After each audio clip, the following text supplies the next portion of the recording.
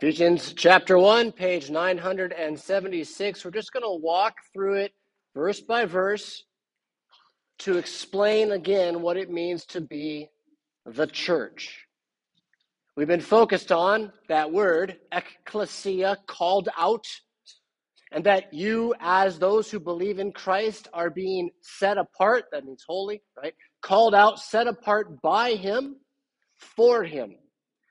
What Ephesians 1 does is it ends with that idea. So I want you to look first at the end of what we read, verse 22. He, that's God, put all things under his, that's Jesus, feet, and gave him, that's Jesus, as head over all things to, there it is, the church, to the called out. That's to you. Notice how he is head over all things, not for the sake of all things. He's head over all things for the sake of you who are called out.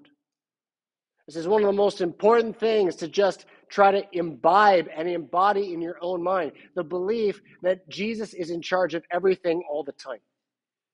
Nothing is outside of his control. Nothing is going astray. Even the worst case scenario that you can possibly imagine, should it happen, it's his plan, and it will be for your good eventually. This is not only what Paul tells us in Romans chapter 8, that all things work for the good of those who are in Christ. It's the story of Joseph in Egypt, where his brothers sold him into slavery.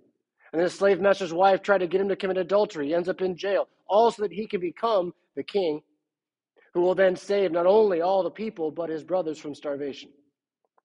God had a plan. That's what it means to be the church then.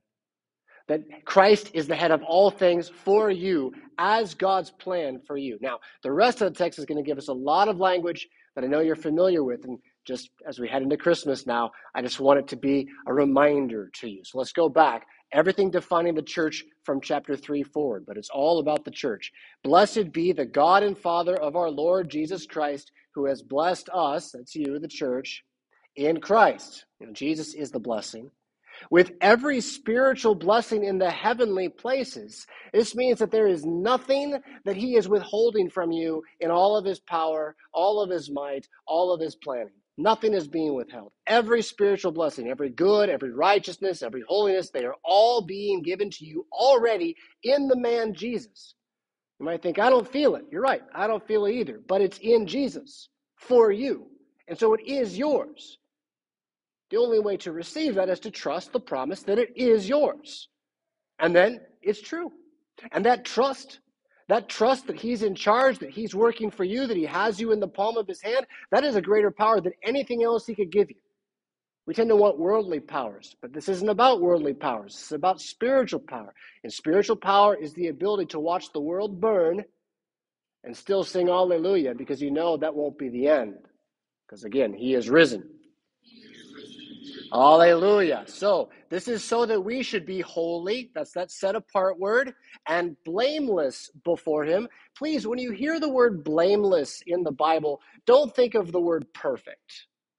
Perfect implies like kind of a moral, never making mistakes kind of thing. But the idea of blameless is more in line with being pure of heart. And by that, I don't mean morally perfect. I mean, what you see is what you get. I mean, you're just going to admit it if you did something that's wrong. I mean, you're basically going to say, Jesus, I need you to save me. And you're not lying to Jesus when you say that. Right? So the blamelessness is to have no guile in you. You're not going to lie to God. You're going to lie to yourself. You're going to lie to others. You're going to find yourself doing that all the time. But when God comes to you and says, you are that man, you're going to say, you're right. Right? And again, God has blessed you in Christ by saying this to you. I'm going to make you holy and blameless. I'm not choosing you because you already are. Right? I'm going to give these things to you. In his love, he, verse 5, predestined us for this, and then he calls it adoption to himself as sons. Yeah?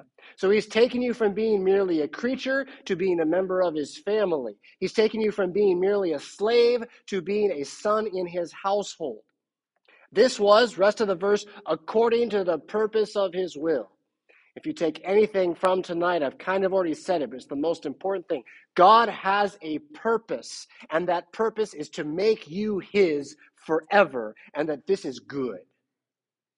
From before you were born, he purposed this for you. Right now, he continues to purpose this for you. He will never cease purposing this for you.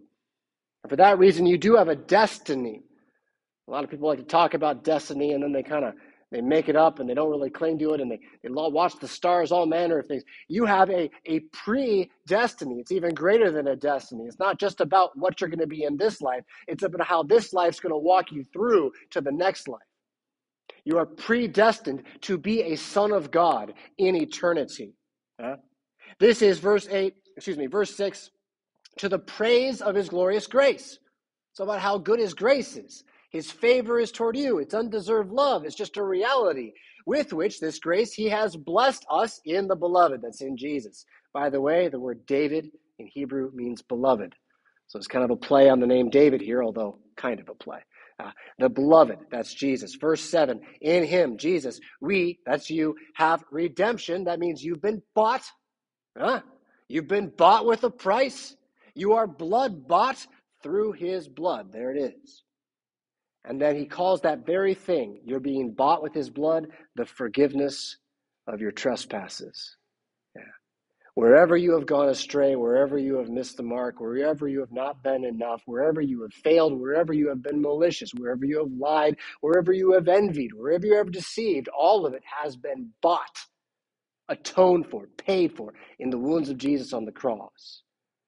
Your sins are divorced from you as far as the east is from the west, according to, again, the riches of his grace, his favor, his mercy, his preference to do good, which, verse 8, he lavished upon us in all wisdom and insight, making known to us the mystery of his will. So the wisdom that you have is the mystery of his will. We already talked about how his will is a desire to save you. That's a mystery. If you go out and try to find out whether God loves you in this world based on what you see in this world, you will run into a mystery that will crush and destroy you eventually. The idea that God is for us and not against us doesn't make any sense. He's killing all of us, most of us in very, very painful ways. Some of us get to have a lot of good things before we die, but then when we start to die, it actually gets worse because we can't figure out why it's all going so wrong.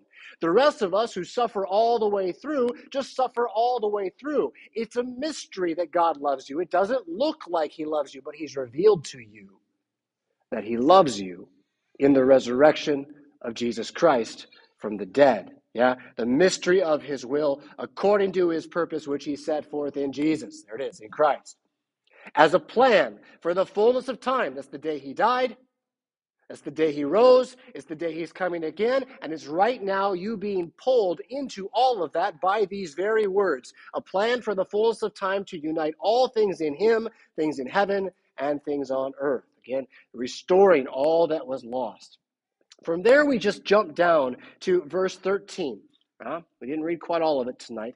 In him, in Jesus, you also, when you heard the word of truth, the gospel, God's spell, the good news of your salvation, and believed in him, were sealed with the promised Holy Spirit. That verse solves so many conflicts in the history of the church. It's kind of amazing. A lot of the arguments in the history of the church, this verse just answers all of them. I'm going to read it again. In Jesus, you also, when you heard the word, right? It came from outside of you. It was about the word. It's the word that is the gospel, which is that you're saved. The gospel of your salvation. When you heard that, you believed, and that this was the Holy Spirit being a deposit in you. There it is. That's it. That's like Christianity. That's the whole thing right there. We preach Christ crucified, the Holy Spirit, who is a person of the Trinity, flies on those words through your ears, into your mind and heart, and regenerates you into one who trusts in God now, whereas before you were his enemy. Sealed with that Holy Spirit. We jumped from there to verse 18 then. That Holy Spirit opens your eyes, having the eyes of your hearts enlightened. Yeah? Your heart was in darkness, but now it is in light, that you may know what is the hope to which he has, there's that word called. He has called you, he has churched you. Into what? Into hope. What's the hope? The life of the world to come. And that while you walk from here to there, you might not be deceived by here. So much so that while you're here, you stop putting all your hope in here and start putting your love into those around you while you hope for what is to come. Having your eyes enlightened by the hope of what is coming, to see that what is now is only good for today. And so for today, it may as well be used for everyone who's around you, that you can do good with it. Rather than trying to keep it for yourself or make tomorrow be what you want it to be, you have today to share what you have, knowing the hope that it's never going to go away. That it's never going to really collapse, that even though this one collapses, a new one is coming. The hope to which you are called. Yeah, churched again, called out. What are then the riches of his glorious inheritance in the saints? I mean, that's the resurrection of your body. Your inheritance is Jesus' body, which is risen from the dead. It's going to be your body. It is your body. You are that body. You feast on that body and blood every single week. When God looks from heaven, he sees you as that body. That inheritance, which now again is by faith, shall be by sight. That's the hope that's coming very soon. And verse 19, what is then the immeasurable greatness of his power toward us who believe? If he, while we were yet enemies, did this for you, what on earth or heaven do you think he is going to hold back from you? What more could he give than he has not already given? Why on earth would he ever not give all that he has? That's the point. He has, he will again. You're blood-bought. You're a son. You're a son of God. What is the immeasurable greatness of his power toward us who believe, according to the working of his great might, verse 20, that he worked in Christ when he raised him from the dead. There is the power of the resurrection, right, is what this is all about, and that this is yours. Seated him at the right hand in the heavenly places. Again, he's in charge of everything right now. Verse 21, far above all rule and authority and power and dominion, and above every name that is named, not only in this age, but in the one to come. There is nothing outside of Jesus' control. There are no accidents. It's all according to his plan. His plan is his purpose, predestining you to be chosen to rise from the dead and trust in him forever and ever. He did this, putting all things under his feet, giving him his head over all things for the sake of you, called out, right? You, the church, you, his body, there it says it, I said it a moment ago. And he is the fullness who fills all in all. In the name of Jesus, amen.